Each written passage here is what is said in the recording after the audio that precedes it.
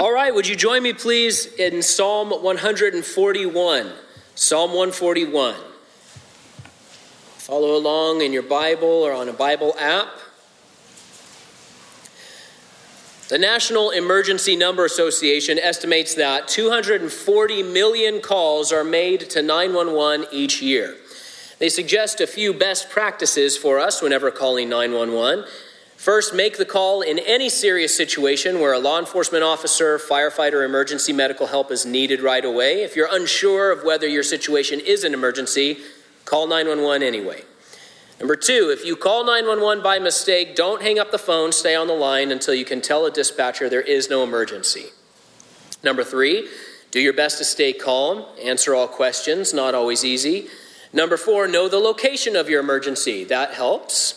And number five, teach your kids how to call 911. Now, those best practices are pretty common sense, but that doesn't stop some folks from making some spectacularly ridiculous calls each year. Dispatchers have reported the following real calls they've received. These are not made up.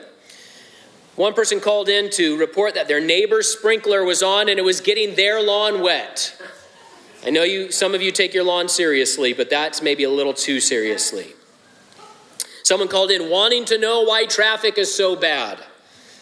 Someone called in to report a laundromat washing machine that didn't have enough water. Someone called in to report that a hotel parking space was too small. And finally, this is my favorite on the list. Someone called in the early morning to report a huge fire had just broken out on the top of a hill on the east side of town. It was spreading rapidly. The caller grew more panicked, saying, "It's getting bigger. The whole top of the hill is on fire now. Doesn't anybody else see this? It's lighting up the sky around it. It's huge." It was the sun rising. And better luck next time, that guy. In Psalm 141, we see David, great hero of ours, but he's making an emergency call to his Savior. We're not sure what exactly was going on, but we can see that he feared for his very life. In fact, looking at the situation, it seems he felt like he was as good as dead. But before that final blow fell, he cried out to God, and with what breath he had left, in his emergency call to the Lord, he said, "Lord, save me from becoming unspiritual." That was his emergency call. Surrounded by enemies who had laid traps for him, David's first and primary concern was his own heart and his relationship with God. Sure, he wanted to be rescued, and he asked for that, but he wanted first to be sure that his life was in harmony with his Lord. He wanted to have a life that pleased God and honored him. Even in this grave danger, David knew that in the end, all would be made right thanks to God's holy power. And because of that, it changed the way he thought about crisis and how he reacted to suffering and difficulty. It made for an unusual 911 call here in Psalm 141, but far from being ridiculous, we can see it as wonderful and instructive and helpful to us as we follow after God. Now, we are living in a time of personal, local, national, global crisis. There are serious troubles of all sorts that are pressing in on many sides. We see multitudes of people gathering for prayer at our capitals and in city centers. We see turmoil and unrest. Many of us might feel anxious and distressed this morning for one reason or another. In a time like this, how might we pray? How might we think? How should we think as Christians who are lovingly held in the hands of our Savior? Well, Psalm 141 shows us a way. It's a way that is not very intuitive to the human mind and not always easy for us to apply, but it's profitable to us for life and for godliness and to get where we really want to go, which is into safety and security in the will of God. It's a way that draws us nearer to God in love and trust, allowing him to do what he wants to do and conforming us into the image of Jesus Christ. So our text begins just above verse 1 there. It says, "A psalm of David. Lord, I call on you. Hurry to help me. Listen to my voice when I call on you." David just told the maker of heaven and earth to hurry up. In polite society, there really aren't many situations where you can say that to someone, right? If you say that to your waiter this afternoon, you might get an unwanted addition to your meal. A little side sauce or something like that. You do a hurry up in your car, you might find yourself in a road rage incident. In fact, I haven't seen it, but I gather that Russell Crowe's latest movie is about how he's at a stoplight. Someone honks at him when the light turns green, and then he spends the rest of the movie terrorizing them and everyone that they love. So it's part of our culture, right? We understand that. If you give a little courtesy beep to the person in front of you, they might murder you. There are times, of course, when hurry up is not only acceptable, but absolutely necessary. We've already talked about calling 911, but we could ratchet that down a little bit. Maybe you don't feel like you're at the very precipice of destruction this morning. You're just kind of living your regular life, but you still have strains and pressures and difficulties that you're facing. So think about it this way, a less emergent sort of situation. Think of a small child trying to cross the monkey bars. I'm sort of in that phase of life with one of my little ones. They get a few rungs in, and then they realize they're just not going to make it. The trip was much farther than they thought it was going to be. And they don't have the strength in themselves to either hang on or to go forward. And so they're in a real pickle. And so what do? They call out for mom or dad to hurry and save them. They cry out urgently, "Dad, come get me."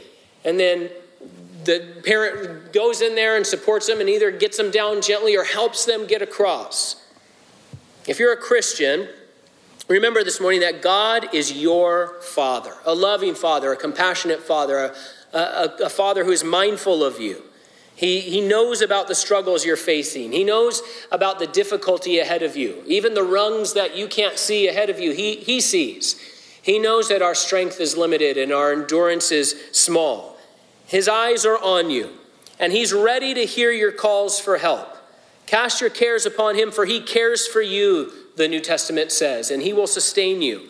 He's a God who hears. You see, David said this not out of impoliteness, of course, but he also said it knowing that God would hear him, that God would listen, that God was ready to hear that prayer, and that is a remarkable thing.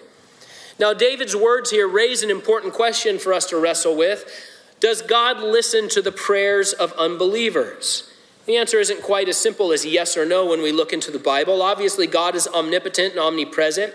Nothing is hidden from him. There's no corner of the universe that he can't see into. The Bible says that our thoughts are even known from afar. Everything is laid bare before his eyes, the New Testament says. And it's very clear that he will hear anyone who calls out to him for salvation and mercy. And we also see examples of people like Cornelius in the Bible. And we're told that his prayers were heard in heaven even before he was born again.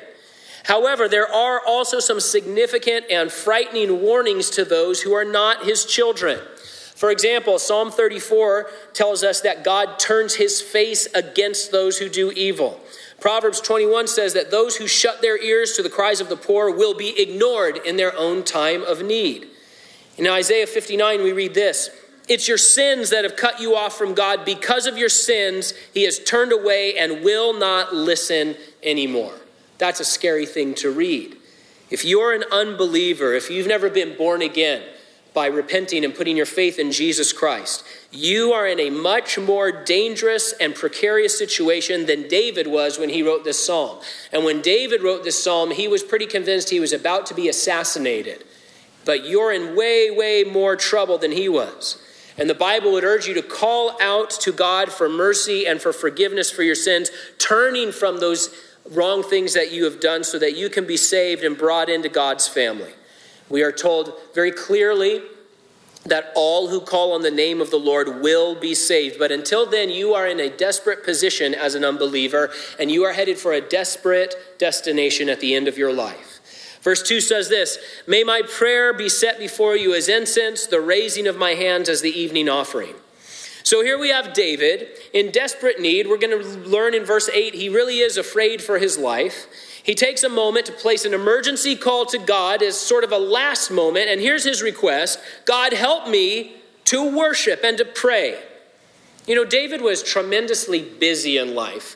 We're busy people. Our culture is a busy culture, always doing, always filling up our schedules with all sorts of things and pursuits and distractions and those sorts of things. Well, David was way busier than the average person that we know. He was king of a nation.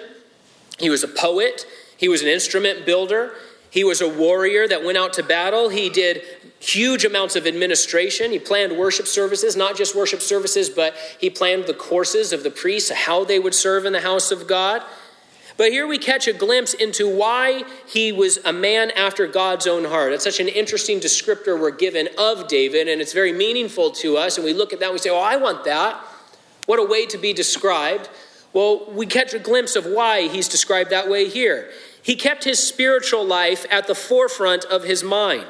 It was at the top of his to-do list, his concerns list. Now, he had quite a list of concerns. Aside from regular life stuff, regular family concerns and interpersonal things going on like we all do, he had to keep the Philistines in mind. He had to keep the Ammonites in mind. He was trying to figure out how he was going to build the world's greatest temple in Jerusalem. He's putting together a catalog of worship songs for an entire nation to sing. But with all of this going on, and with the threats to his life, in this emergency call, he doesn't simply want things from God. We see that his desire is to have a heart and a life that pleases God. That's an amazing position of his mind and his heart. As he looked at it, this is my last call, this is my last SOS. God, I want to know how to worship and pray. To David, worship mattered and prayer mattered. They really mattered. They were dominant elements of his life. The prayers he offered were as meaningful as the prescribed incense that was burned in the tabernacle morning and evening. And the raising of his hands in surrender and worship were as significant as the sacrifice of a lamb on the altar. And that's not just David's way of thinking about things. He's not just inflating his own personal habits. This is the way God looks at your worship and your prayer. Revelation 5:8, we read that in heaven there are gold bowls filled with incense, which are the prayers of God's people. What an amazing idea that we get to fill those bowls with prayer.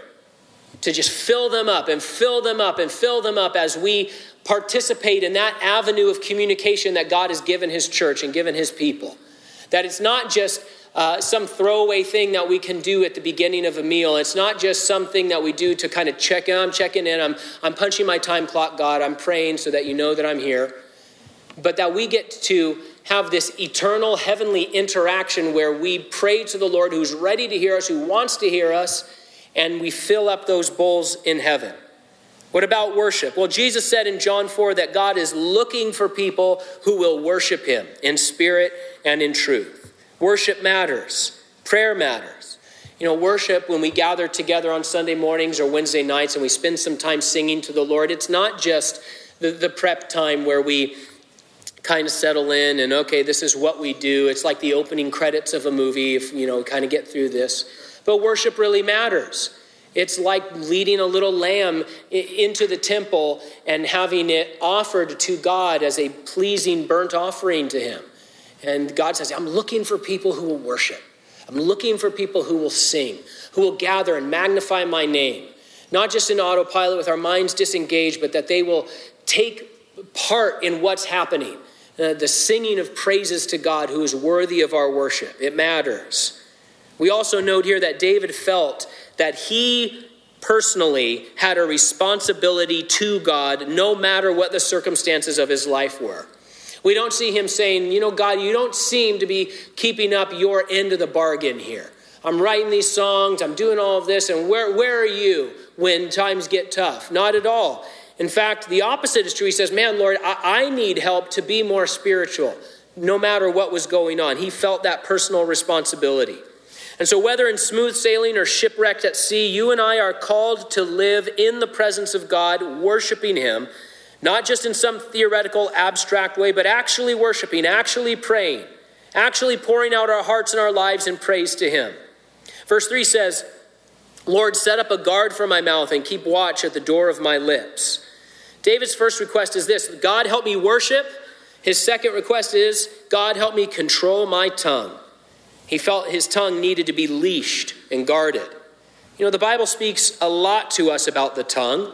It's the most powerful muscle in your body. It can save a life or set the whole world on fire. God directs us about what kinds of words we use and the motivation behind them. Why does it matter so much? It's just words. Well, for one thing, the Proverbs explain that life and death are in the power of the tongue. But also, as Christians, We are appointed as ambassadors for Jesus Christ. Jesus Christ is in heaven. And now you are here to represent him to a lost and dying world, to a world that oftentimes does not understand Jesus Christ or even know who he is. And the Lord has left us here to be his representatives, to be ambassadors for him. You carry out actions for him as part of his body. You're connected to others as part of the body here on the earth. And so this is an important understanding that we need to have, that I live as an ambassador for Jesus Christ. Now, imagine there being an ambassador sent out by his president or his king in wartime to go and negotiate peace, right? But this ambassador is drunk as a skunk. And he is not going to filter anything that he says, and he's just going to kind of talk the way somebody who's really, really drunk talks. Do you really want that person going to the table to start negotiating terms with the other side of the battle? Of course not. You know, Boris Yeltsin, the late Boris Yeltsin, was famous for inebriation. At one point, you can actually look this up, during the Clinton administration, he called our president. Okay, now let's pause. Let's think about, just the strain between, Russia and America and all this. So Boris Yeltsin calls the president of the United States drunk, and he asks Bill to set up a secret meeting on a submarine. Do you want that guy to have the nuke codes, to have his finger on the button? Of course you don't. We can laugh about it now, but that could have been a real problem. And the truth is, our lips need guarding. Our physical lips as well as our digital ones. You may have some truth you want to share, but if it is done without love, you might as well be a clanging cymbal. It's valueless and even detrimental to the cause of Christ to be lashing people with your words and not speaking in love and compassion and the kind of mercy that God shows sinners like us. Why tell it like it is? Jesus Christ told you who you were like it is, and he did so with compassion and grace and mercy. He did so not to abuse you, but to reconcile you to himself so that he could give you life more abundantly. And now he says, and now you turn around and go do the same thing. Not just to your friends, not just to your family, but to your enemies. We're not to go out and lash people and attack them. We're to go out and speak the truth in love. Verse 4 says this, do not let my heart turn to any evil thing or perform wicked acts with evildoers. Do not let me feast on their delicacies. David started thinking about the acts of worship, then his words, and now he delves deeper into himself and takes a look at his very heart. He understood that it is from the heart that words are formed, that actions are taken, that desires are unleashed in a life. And he also understood that just because you're being offered something sumptuous and desirable, it looks so good to eat, that doesn't mean that it is a good thing. Who's it being offered by? In this case, it's being offered by an enemy. So imagine your favorite treat, your favorite dessert. I don't know if you're a pie person, ice cream, candy, cake, whatever. Imagine your favorite guilty pleasure that you want to, nosh on your cheat day. And it's being offered to you by your significant other or by someone in your family who you love. No problem, right? Now imagine it's being offered to you by someone who's known for poisoning people and killing them. Right? Some sort of, Unabomber style person who didn't send letter bombs but sent poison cake to people. Would you, if you knew that, would you say, well, hey, it's chocolate mousse. I got to do what I got to do. I'll die doing what I love. Of course not. But just because it looks good doesn't mean it is good.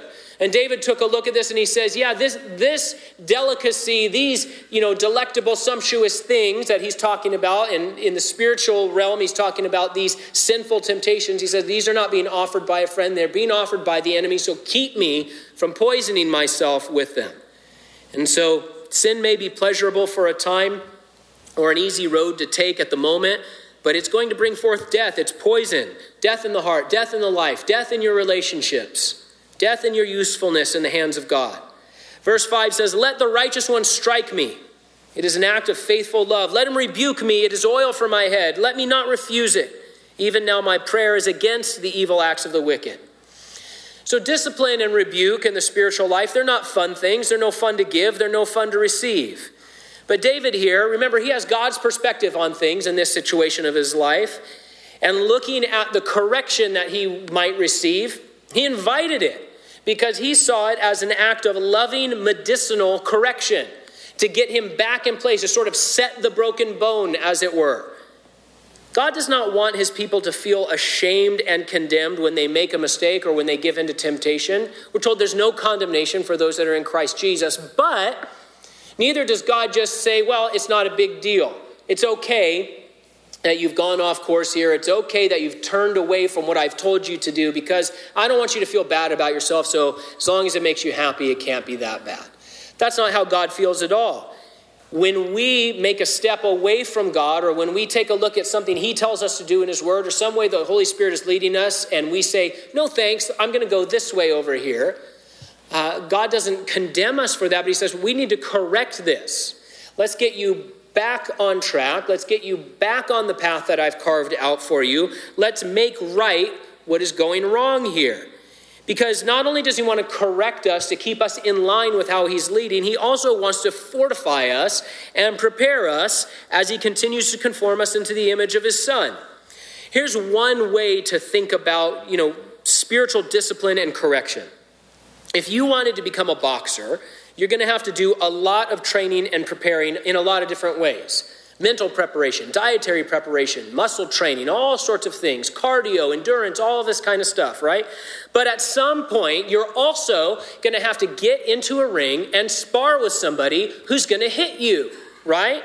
No one says, okay, I'm ready to fight the champ. Have you ever sparred with anyone? No. Have you ever boxed anyone? No. But I lifted weights for like 10 years and I ate all the right stuff and I watched a bunch of boxing films and, I've got the mental game.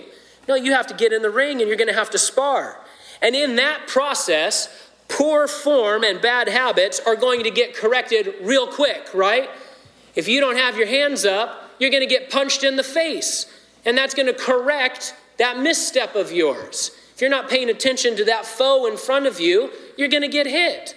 Now, if you're sparring with someone, when that happens, your partner isn't trying to hurt you. We all understand that. They're trying to help you, to teach you how to keep your hands up, to teach you to prepare for the real blows that will be coming from the champ someday. Now listen, don't get me wrong. God doesn't ever abuse us or slap us around or anything like that. But what I'm saying is David here in verse 5 says, man, getting rebuked is like getting hit in the face. But with a godly mindset, he was able to keep that in perspective and to see how beneficial and necessary it really was for the spiritual life. And David was a man who experienced some real rebukes in his time. Rebukes that stung, that were public, that would have felt like a heavy blow. Whether it was the time he took his carnal census of Israel or the time that he killed Uriah and stole his wife, he took some serious correction from God, who would send his man to say, hey, go and correct David. And those felt like a blow to him. But it was an important part of David's development in his spiritual life. And it wasn't just for him. This is something that we are called to receive and participate in. Here's a New Testament verse, a New Testament command for Christians. Galatians 6:1. Dear brothers and sisters, if another believer is overcome by some sin, you who are godly should gently and humbly help that person back onto the right path and be careful not to fall into the same temptation yourself. And so it's not easy to rebuke fellow Christians. It's not something we delight in. It wouldn't have been easy to rebuke King David, but thank God for those who did, right? We are so thankful for the Nathan that went to David and said, you're the man, you're in sin, get yourself right before your entire life and the entire kingdom is ruined. It was in those moments of correction that brought David back from the brink of disaster. And we're thankful for them as readers of the Bible, and David was thankful for them as the individual who received them. Because David would rather have discipline than deterioration in his spiritual life. Hebrews says this, no discipline is enjoyable while it's happening. It's painful. But afterward, there will be a peaceful harvest of right living. That's what we want as Christians, right? And this is part of the process. Verse 6 says, when their rulers will be thrown off the sides of a cliff, the people will listen to my words, for they are pleasing. Scholars and linguists will point out that the Hebrew in this section of the psalm is very challenging. There's really not much consensus about how exactly verses 6 and 7 should be rendered or who even is speaking at some points. But what we can see is that David was able to look beyond his present crisis and remember what was for sure coming in the future. It was a sure thing that he was talking about, that were going to come beyond his days, beyond his danger, beyond this emergency he was in the middle of. One day, God's good will totally triumph over evil once and for all. And we can be of good cheer right now, no matter what's going on, because Jesus Christ has overcome the world. He has conquered sin and death. Now, those enemies still come against us, still tempt us, still pressure us, those sorts of things. But there is a day coming when all will be made right, and those who rejected God will be repaid for their choices. In your Bible, you may see a note that the words can read this way: their judges will fall into the hands of the rock. That rock is Christ. And as a rock, he invites anyone who is willing to anchor themselves to him and be saved from the coming destruction of his wrath. But all others who refuse will be crushed by the rock, crushed in judgment. This ultimate fate of the wicked is just and it is good, but we should not be excited that the lost will suffer such a fate. Listen, the Bible says that God takes no pleasure in the death of the wicked, and therefore, as God's people, we shouldn't either. This comes back to guarding our tongues. It's easy and popular for us to speak about our hatred of certain leaders or prominent people because of their wickedness, because they won't do the right thing. It's true that judgment is coming, but that truth should not propel us towards gloating. It should propel us toward evangelism. Gore Vidal, the famous author, once wrote this: "The four most beautiful words in our common language are, 'I told you so.'" Yikes. Have him at Thanksgiving, right? That's never to be our feeling. Now, that's the human heart having its way. That's the human heart saying, "Oh yeah, I am so glad that person got theirs." Because our human hearts are bent towards hatred and are bent towards vengeance and revenge and those sorts of things. It's natural for us to feel what Mr. Vidal said there. But it's not right. Because we've been given a new heart, the heart of Jesus Christ, a new mind, a new way of looking at things, a new way of looking at people. And when God looks at people, he doesn't say, "Oh, I can't wait till you get yours." Jesus Christ looked out from the cross and he said, "Father, forgive them. They don't know what they're doing." People who were spitting on him and blaspheming him, who had torn him open and who were reviling him, who were murdering him for doing nothing wrong. And he said, "I love those people." And he looks into the blackness of my heart and your heart and he says, "Oh, I'll give myself so that that person does not have to get what they deserve." And then, having saved us, he says, "Guess what? Now you get to act like I act. Not just on Sundays, but all the time. Not just in person, but on Facebook too. You get to do that. You get to treat people not like Gore Vidal, but like Jesus Christ." As Christians, the four most beautiful words we might be able to say to someone is, "Jesus can save you." And that "you" in that sentence doesn't matter if it's a friend or an enemy or a family member or a neighbor or somebody you used to know or a stranger on the street, a prince or a pauper. Doesn't matter if they're a terrorist or a charity worker. God loves them all. And he loves them all through us, through our words and through our actions. Think of the little servant girl in 2 Kings 5. Such an amazing story. She was stolen from her home in Israel. She was trafficked into slavery, into the commander of the Aramean army. His name was Naaman.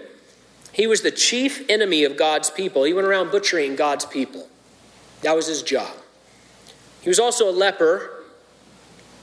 And that little girl in that house, stolen from her home, maybe he had even murdered her own parents, we're not told. Looking on that man who had done all of this and was enslaving her, whose skin was falling off. He's a disgusting human being, inside and outside, pagan idolater.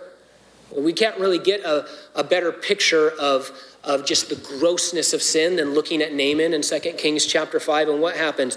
What did she say? She had such grace and compassion that she told him a secret that would change his life forever. He had a sickness that no one could heal. No one. And she said, "My God could heal you of your leprosy." The text says that she said, "I wish my master would go see the prophet so that he could be healed." That is grace. That's the love of Christ.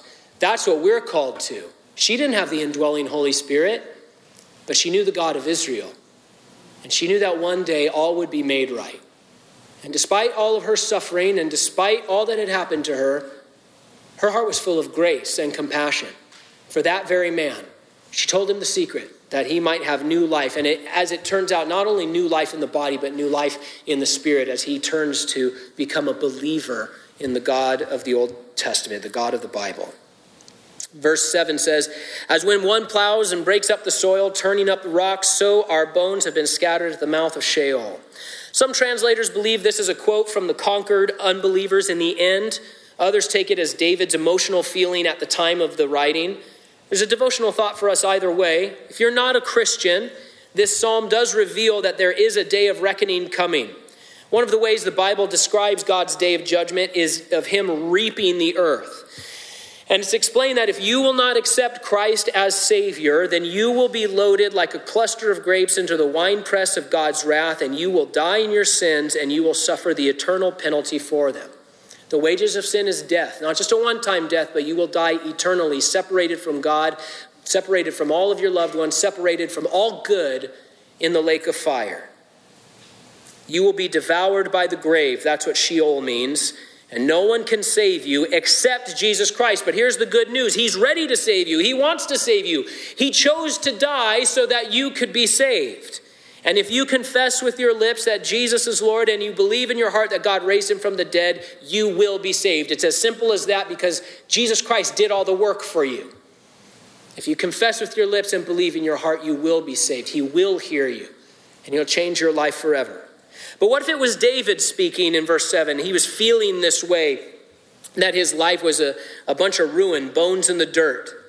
David was certainly no stranger to hard times or difficulty or suffering. This image of rocks and bones reminds us of a couple important truths that concern God's children. First, no matter what happens, death has no claim on you if you're a Christian. No claim on you. It has nothing to do with you anymore. It is a passageway for you to move from this life into eternity. You may suffer, you may die physically, but you will be made alive again because Jesus rose, we will rise. It is a sure promise. Second, you may feel like your life is a rock in the dirt right now. As if you're living out that scene in The Great Pumpkin where Charlie Brown goes to house after house and instead of getting candy, he just gets rocks in his pillowcase. Don't be a neighbor like that, by the way. They're just giving him rocks all the time, poor Charlie Brown. Maybe you feel that way. Listen, the Bible explains you're not a worthless rock in the dirt. You are a precious child of God. God saw you from before the foundations of the earth, the Bible says.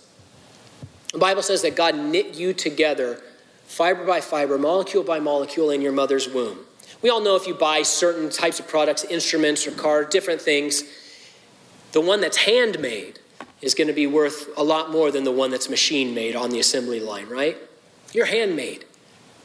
Handmade by the creator of heaven and earth who knit you together in your mother's womb. Who saw every day of your life from before the foundation of the earth and said, I love that person. Let me carve a path through time for them to walk on, to have a life and that more abundantly. You're planted like a tree, not like a rock in the dirt, a tree which grows and brings forth fruit. You are of great eternal value in the eyes of the Creator. He will not waste your life if you submit to him and go his way. Verse 8 says, but my eyes look to you, Lord, my Lord. I seek refuge in you. Do not let me die.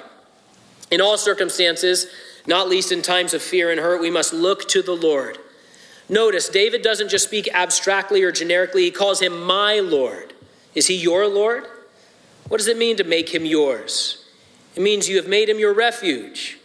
You know, God is not just some sort of cosmic underwriter that approves your insurance plan or funds a heavenly mortgage. He's the loving master. If someone is your master, that means you live in his household. You live in his presence. Your life is wrapped up in his life. This master, we're told in the Psalms, surrounds us with a shield of love. He gives shelter in his household. Not only shelter, but his refuge is a place of joy and of help, of growth and refreshment and fellowship with others who he has also saved. David said he would seek refuge in God. And what a promise given to all that if we seek him, we will find him. He won't forget to open the door for you. He won't forget that you were knocking. You ever been placed on hold and they never come back? God doesn't do that when we call out to him. David here gets to the brass tacks of his request. God, don't let me die. This was a real concern for David at many points in his life, that he was going to be murdered or assassinated. I would remind us in the New Testament, since that spiritual death is just as concerning as physical death. And I don't mean just spiritual death for the unbeliever. When you're talking to God's people here, we're not talking about losing your salvation and going to hell. That's all been decided at the cross. But that spiritual deadness that can happen to Christians. What did Jesus say to his beloved children in Sardis? He said, you have a reputation for being alive, but you're dead, and you need to do something about it. There are many things that should concern us right now in life, but staying spiritually vibrant and in our first love should always be top of the list. Verse 9, protect me from the trap they have set for me and from the snares of evildoers. Let the wicked fall into their own nets while I pass by safely. There are all sorts of snares laid out for God's people, snares of temptation and oppression, of bitterness, of deception. These snares may be menacing, but we don't need to be afraid. The Apostle Paul wrote in 2 Corinthians chapter 3 that we need not be outwitted by our enemy, the devil, because we can clearly study what he does. See the traps right where they're at. How do we do that? By paying attention to the scriptures and applying them to our lives. We are protected from snares by letting the mind of Christ be in us, giving us a proper perspective on our situations and on our lives. We're protected from snares by being led by the Holy Spirit. By having this proper perspective and submission to the Lord, that will help us avoid the snares that we have a tendency to fall into, even God's people. Snares like getting mad at God when we suffer. Snares of calling good evil and evil good. There are a lot of people out there right now who call themselves Christians but are making it a point to call good evil and evil good. They've fallen into that snare and they didn't need to. Instead, like David, we can move through life in confident trust that the Lord is not only with us, but he is doing a great work in our lives while I pass by safely. That closing image begs the question, where are you headed? David was struggling, but he could continue day by day in the knowledge that he was not alone. He was not abandoned. He was moving through life with a God who cared for him. Even in a time of personal emergency, he was able to keep his focus and his thoughts on his Lord and how he could live a life worthy of the God who had redeemed him. So where are you headed? You're passing by through life. Where are you going? If you're not a Christian, the Bible explains that you're headed towards a Christless eternity in hell forever and ever. But you don't have to end up there. God is not willing that any should perish, but that all should come to repentance. He's made a way. But that's a choice you're going to have to make yourself. No one can make it for you. But are you a child of God here today? You know where you're headed ultimately in the end. The road before you may take you through many mountain ranges, storms, and dark valleys. Might be a lot of rungs on that monkey bar that you don't think you can make it all the way across. But God is faithful and he is with you as you pass by. Don't take any byways of bitterness or lovelessness or laxness. Go with God, go his way, keeping pace with his leading in the joyful refuge of your relationship with him, calling out to him and allowing him to do all that he wants to do in your life as you pray and worship and walk with him wherever he goes. Let's pray.